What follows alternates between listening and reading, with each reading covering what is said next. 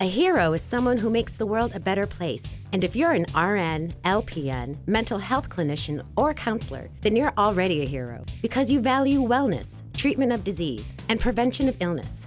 So why not dedicate your next career move to a place where heroes make a difference every day? The Hampden County Sheriff's Office. Join a team where you can offer empathy and opportunity by just being who you are, a hero. Visit hcsoma.org or just Google the Hampden County Sheriff's Office and join a team where being a hero is a daily occurrence. The ideas and opinions expressed in this show do not reflect the views of WHMP or Saga Communications. This show may contain subject matter not suitable for all listeners. Listener discretion is advised. To be a transformational leader and coach, you must deeply understand what you are transforming. The real test of leadership isn't what you do, it's what you inspire others to do.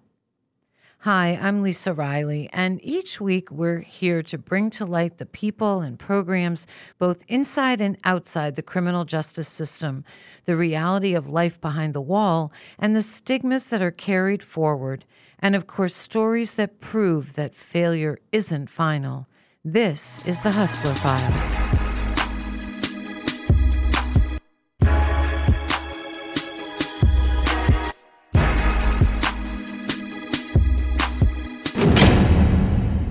Welcome, everyone, to this week's The Hustler Files.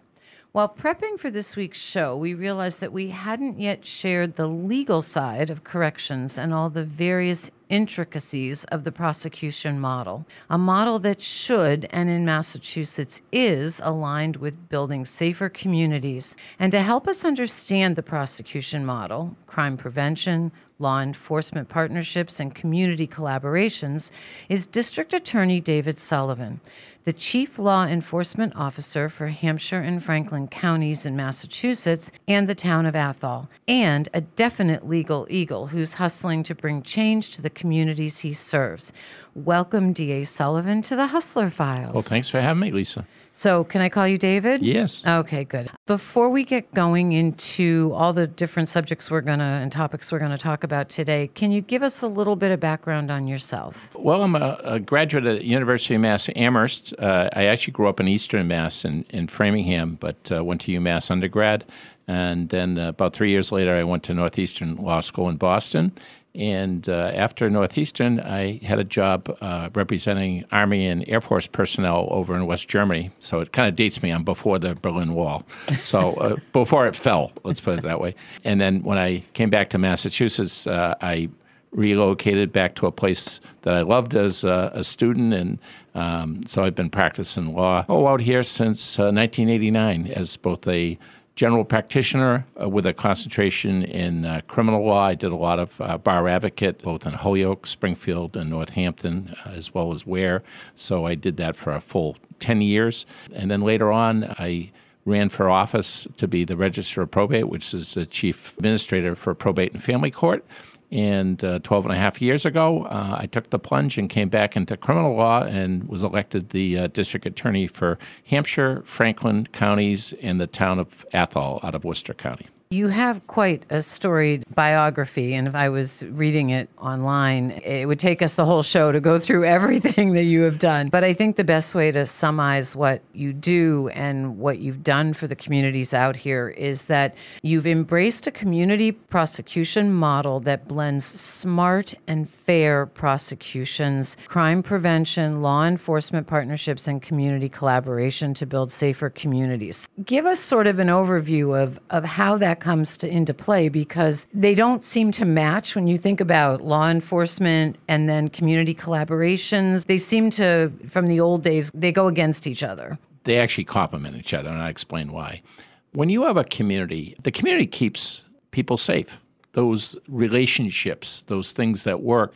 And that includes not just working with the police, but also social services, making sure that you get to the roots of many crime problems are addiction, poverty, things that have to be worked out on a community level that I have no control over. But working together with communities, and particularly Franklin and Hampshire, just by the nature of the resources. They're rural, suburban, filled with colleges, which, we know we have 6 colleges, both the community college and our 5 college, UMass, and the other private schools, that we have to work together because we never have enough resources.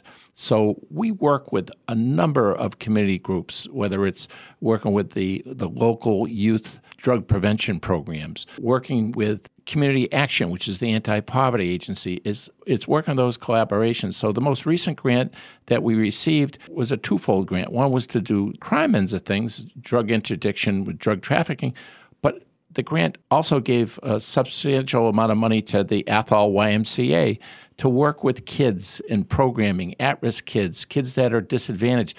These are the things that build communities, and I think build safe communities. So overall, we have 2 of the lowest crime rates in our counties, and I think a lot has to do with the civility that's nurtured through schools and families. I'm a big supporter of families and children. If you support a child when they're younger, it's going to make a huge difference down the road. So we want to do as much as we can up front. And that's why with both our adults and our juveniles, we do diversion programs. We want to get them out of the justice system, have accountability, but at the same time, work with trusted adults, whether it's in a community setting, doing community service, or working with our diversion officers, particularly with addictions. We try to take people right out of that adult system and make sure that they get the help they need. I was a defense attorney for 16 years.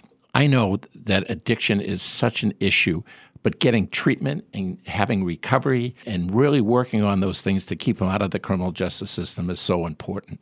Absolutely, and we talk about that all the time on the Hustler Files. So there's multiple levels of jurisdictions in the legal system. You have Superior Court, District Court, and then, as you mentioned earlier, juvenile.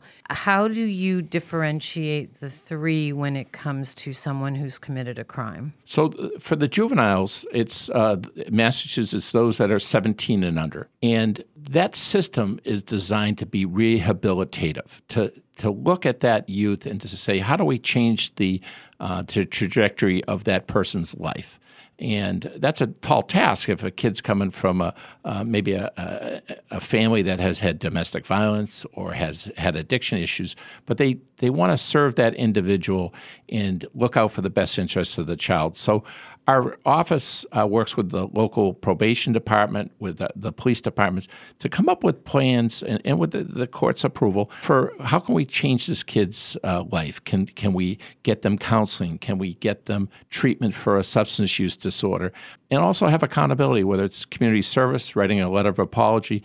So we want to make sure that the youth, as you might say, has a teachable moment and moves on. So sometimes most youth, be honest with you, 90% of the time, one and done. They get involved, and they're no longer in the criminal justice or the juvenile justice system. And how long does that record, though, stay with them?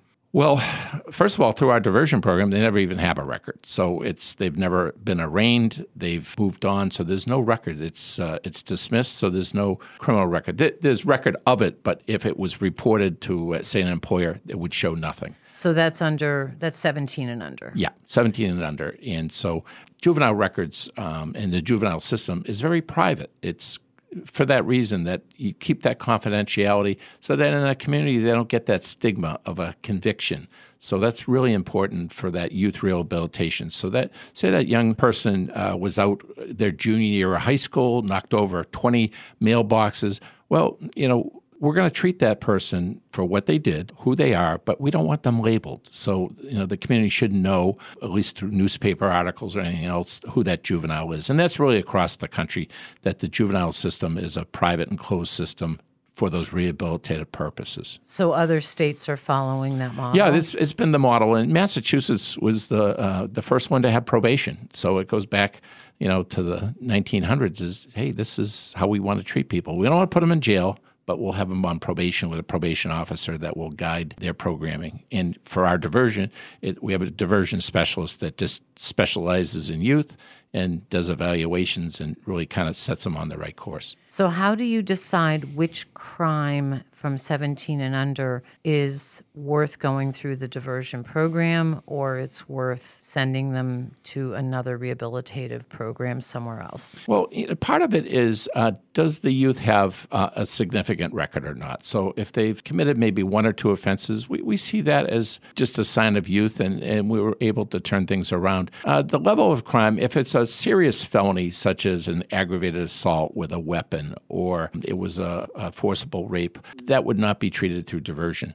But I'd say a good 95% of the things that happen with youth, whether it's vandalism, disorderly conduct, simple assault, those can be handled through diversion. And we felt that it's been very successful to have that person and have that one-on-one with our diversion specialists. So it's a task that we really want to do. It's not something we're forced to do, because every diversion program, there's diversion programs in every district attorney's office in Massachusetts, and everyone has a different flavor. And so ours, I think, is designed in a good way that we use counseling, referrals, but even for problematic sexual behavior, that maybe there was something that happened with a child in the family, we want to use that as a diversion model as well. And we have a very successful program that we work with a nonprofit. It's called No Fires, where juvenile fire setters, kids that were experimenting with fires, or maybe they were in a barn, they lit a fire. We work with them in an extensive way, and probably about 50 to 75 kids a year go through that program. So that's a really important program that we have. We established about 10 years ago, and it helps address those it could be experimentation, it could be something going on in their lives, but we want to address that early on. And I think the recidivism rate, I think out of maybe 400 kids, maybe 3 have reoffended. So it's a really successful program. So what brings to mind is we have these conversations on the show with so many social workers and people who are frontline workers in this space. And everyone always talks about the trauma factor, right? Growing up with trauma as being part of the issues with, addiction and other things. But also that, especially in young men, that they really don't stop growing until they're 26 years old, emotionally and mentally. So when you have a diversion program that only treats to 17, should it not also have an arm of that program that goes to 26? Because the researchers are saying 26 is sort of that next tier. Well, we take that into consideration, and I think what you're talking about is ACEs, the adverse childhood experiences. And those that happen in youth, and as a whole grid, there's 10 significant events that can happen in a child's life. For example, a parent is incarcerated. There's a divorce in the family. There's drug addiction. Those adverse childhood experiences will last a lifetime, but maybe on a reduced level if they get the right counseling and they get the right help at the right time. So the ones that are 18 to 25, they're still treated in the adult court, but we also look at, hey, what's going on in that person's life? And it's up to the defense attorney to fill in the blanks many times for us, as to what their trajectory was in their youth. So that's really important. And we work with defense attorneys in a very, very good way, because we want that information so we can make a just decision about their outcome. I mean, so much about sentencing is it's an unjust sentence because the judge didn't get the full flavor of who this individual was. So every case is treated individually. There's no cookie cutter justice, in my opinion, as you have to look at it as an individual. But the more that you know about a defendant and where they were and where they want to go and how do they want to change their lives. And, one of the things is we work with over 3,000 victims in our office every year. And we also want to take care of the justice for them. At the same time, we don't want this defendant, this offender, to reoffend, because that's the goal. I'd say if anything I can do in a criminal case to change things is that they don't reoffend, they don't re-victimize individuals. So I think the more that you put into those resources and try to help that person early on, the better. Because I think front-loading is the important part in the justice system. It's easy to put somebody in jail, maybe a little bit more difficult in our jurisdiction, but it's a simple request. Maybe the judge goes along with it, but you don't want it to be simple. We have sentencing guidelines. Jail or prison is a last resort. And on that note, because I now have a very long list of questions for DA David Sullivan when we return, because we've got to take a quick break. Listeners, grab another cup of coffee. We'll be right back. You're listening to this week's The Hustler Files. Under the leadership of Sheriff Patrick Kaling, the Hampshire County Sheriff's Office offers medication-assisted treatment for those struggling with opioid addictions. This is Mindy Cady, Director of Medication for Opioid Use Disorders. We want you all to know that we provide community-based support and referral services with our partners at the Northampton and Ware Recovery Centers. If you or someone you know is living with alcohol or drug addiction or just simply needs some direction, we're here and we're happy to help. Stop by or find us at hampshiresheriffs.com. Welcome back to this week's The Hustler Files. I'm Lisa Riley, and we're here having our first ever conversation about the legal side of law enforcement with District Attorney David Sullivan, who is the Chief Law Enforcement Officer for Hampshire and Franklin counties in Massachusetts and the town of Athol. I want to move into the other types of jurisdictions. So there's also district and superior courts, correct? Could you define the two for us? So district court is the point of entry in Massachusetts. That's where 99% of all the offenders would be arraigned. In other words, their charges would be read, bail would be set. And that is limited to 2.5 years in the House of Corrections. So you can't be punished by more than 2.5 years for a particular offense. The more serious felonies go to superior court, and that's where you need a grand jury to look at that event that happened, that incident, and determine whether they should be indicted, and then they're arraigned in superior court. And, of course, the punishment in superior court could be from 0 up to life without parole if it was a first-degree murder. In our county, I have 2 counties, so I have 2 superior courts, and I have 4 district courts that are spread around my geographic area. And are there different judges for each of those 6 courts? Yes, they're appointed by the governor, after screening and the whole process. So they're selected for district court, just handle those district court cases. And then there's a separate selection process that would select superior court judges. So every county's different. We know this. Every state is different. And I'm sure every judge is different. And so as the DA, when you oversee all this, do you look at each individual case and say to your subordinates, well, this case might do better based on this person's history if they sat in front of XYZ judge, or is it really just based on where they did the crime? Where they committed the crime is that jurisdiction. So in other words, for a small town in eastern Hampshire, there's a district court that would handle that. It's located in Belchertown. But the judges are just, you have usually a presiding justice, and then you have a visiting judge. It's just who sits that day. And they're a little bit different, in their philosophy toward crime or punishment. But for the most part, they're pretty consistent. And there's some standard dispositions, say for a first time operating after the influence, if the person wants to, take responsibility, they're given a continuation without a finding and 45-day loss of license, and then they have to do the drunk driving class that's 40-plus weeks. So things are pretty consistent on the district court level. They don't really vary that much. So when you mentioned 2.5 years House of Corrections, so we know from Hamden and Hampshire and Franklin counties and working with them and having their guests on the show that their maxes are typically about 2.5 years. Does that fall into that House of Corrections? Because I always think of that now after having so many conversations that that's the local jail level, and then there's a lot more rehabilitation and reentry programs, and I think of House of Corrections as being more the Department of Corrections within the state where it's like MCI Shirley.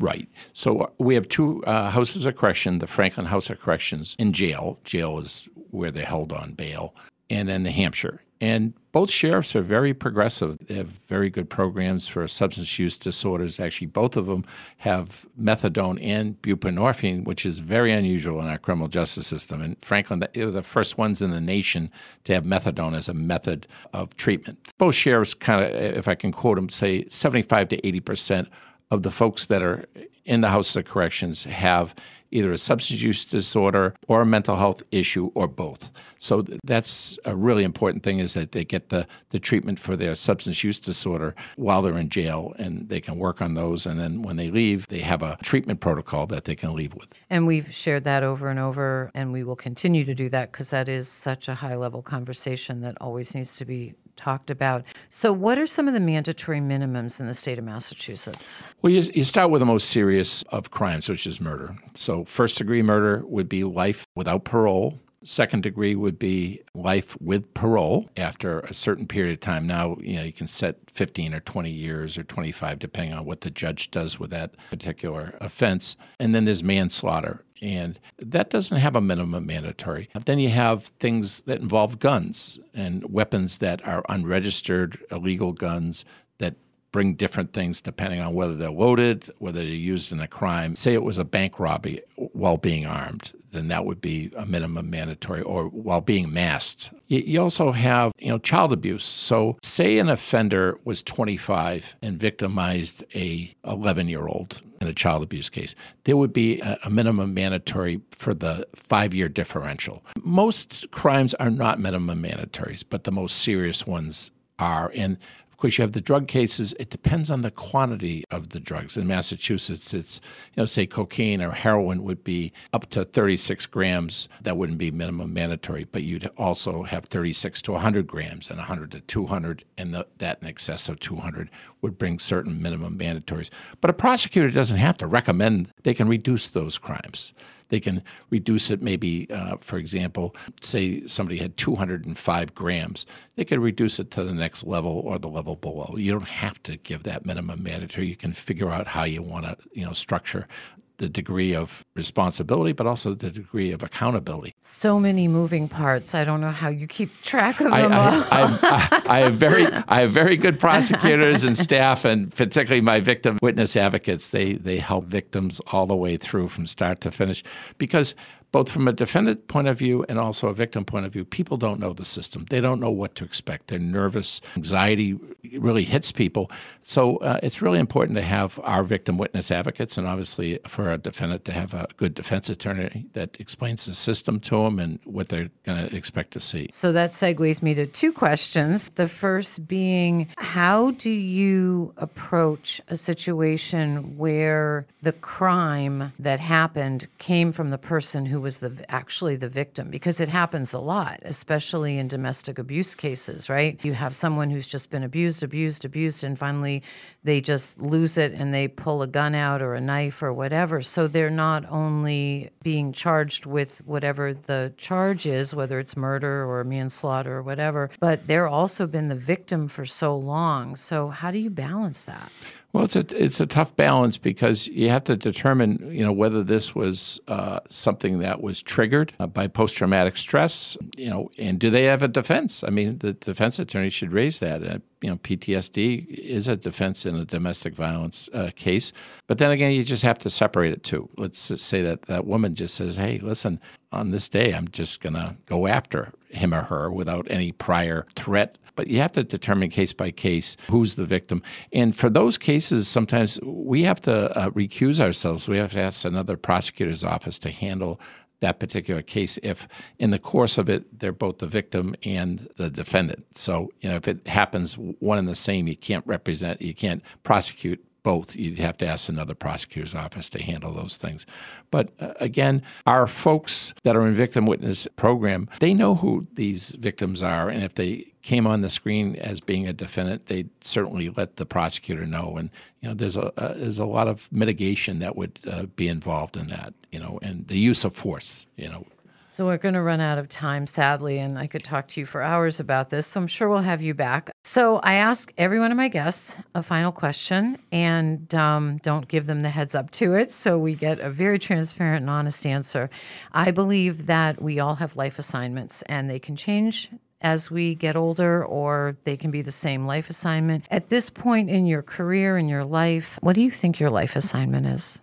To help people, to really help people, and it's both the victims of crime, defendants, but also the community. I mean, I love my communities here, 47 cities and towns, and everyone's special to me. So I just hope that I have the health and strength to keep moving on and working toward good programs that help everybody. That's wonderful. And we will send lots of good wishes your way so you can continue to do what you've been doing for so long. And a big thank you again to District Attorney David Sullivan for joining us today. Thank you, Lisa. And we have to take another quick break, but we'll be right back with the rest of the Hustler Files, so sit tight. Did you know the Franklin County Sheriff's Office has programs to support our seniors? This is Sheriff Chris Donnelly. Our Triad unit provides free medical equipment to senior citizens who need help staying in their homes. This could mean the difference between going home after rehab or into a nursing home. Our incarcerated men at the Franklin County Jail work to repair and maintain donated wheelchairs, scooters, walkers, and hospital beds that we then make available to seniors for free. Just another service our Sheriff's Office is proud to provide for you and your family. We are back, and this week's thoughts come from Brené Brown, Braving the Wilderness. Stop walking through the world looking for confirmation that you don't belong. You will always find it because you've made that your mission. Stop scouring people's faces for evidence that you're not enough. You'll always find it because you've made that your goal. True belonging and self-worth are not goods. We don't negotiate their value with the world. The truth about who we are lives in our hearts. Our call to courage is to protect our wild heart against constant evaluation, especially our own. No one belongs here more than you. And that's another wrap on the Hustler Files for this week. Thank you all for joining us. And I continue to hope that the storytelling and education around prison reform and criminal justice activates change, maybe not just with you, but with the people you share these shows with. And hopefully we'll carry it forward. I want to thank our guests and advertisers for their continuing support. You can always find all of our shows on the WHMP.com podcast page or any of your favorite podcasts sites. I want you to all have a wonderful week ahead, and remember, don't be ashamed of your story. It will inspire others. See you next week right here on the Hustler Files.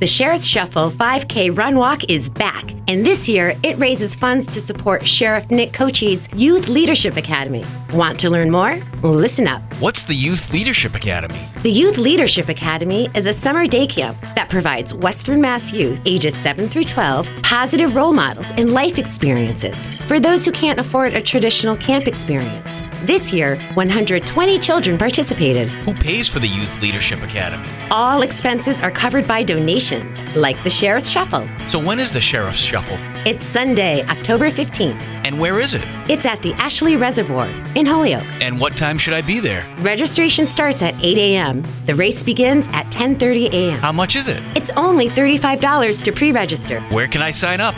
Google HamptonCountySheriff.org and click on the link. Hey, where are you going? I'm going to sign up for the Sheriff's Shuffle. See you there. You became an RN, LPN, mental health clinician, counselor, or recovery professional because you believe in the value of wellness, treatment of disease, and prevention of illness. And that also means that you have the right stuff to join the medical and mental health care team at the Hampton County Sheriff's Office. Making the world a better place takes a village, and even more so with justice-involved individuals. So why not consider dedicating your next career move to changing countless lives for the better? Visit hcsoma.org. That's hcsoma.org to join the team today.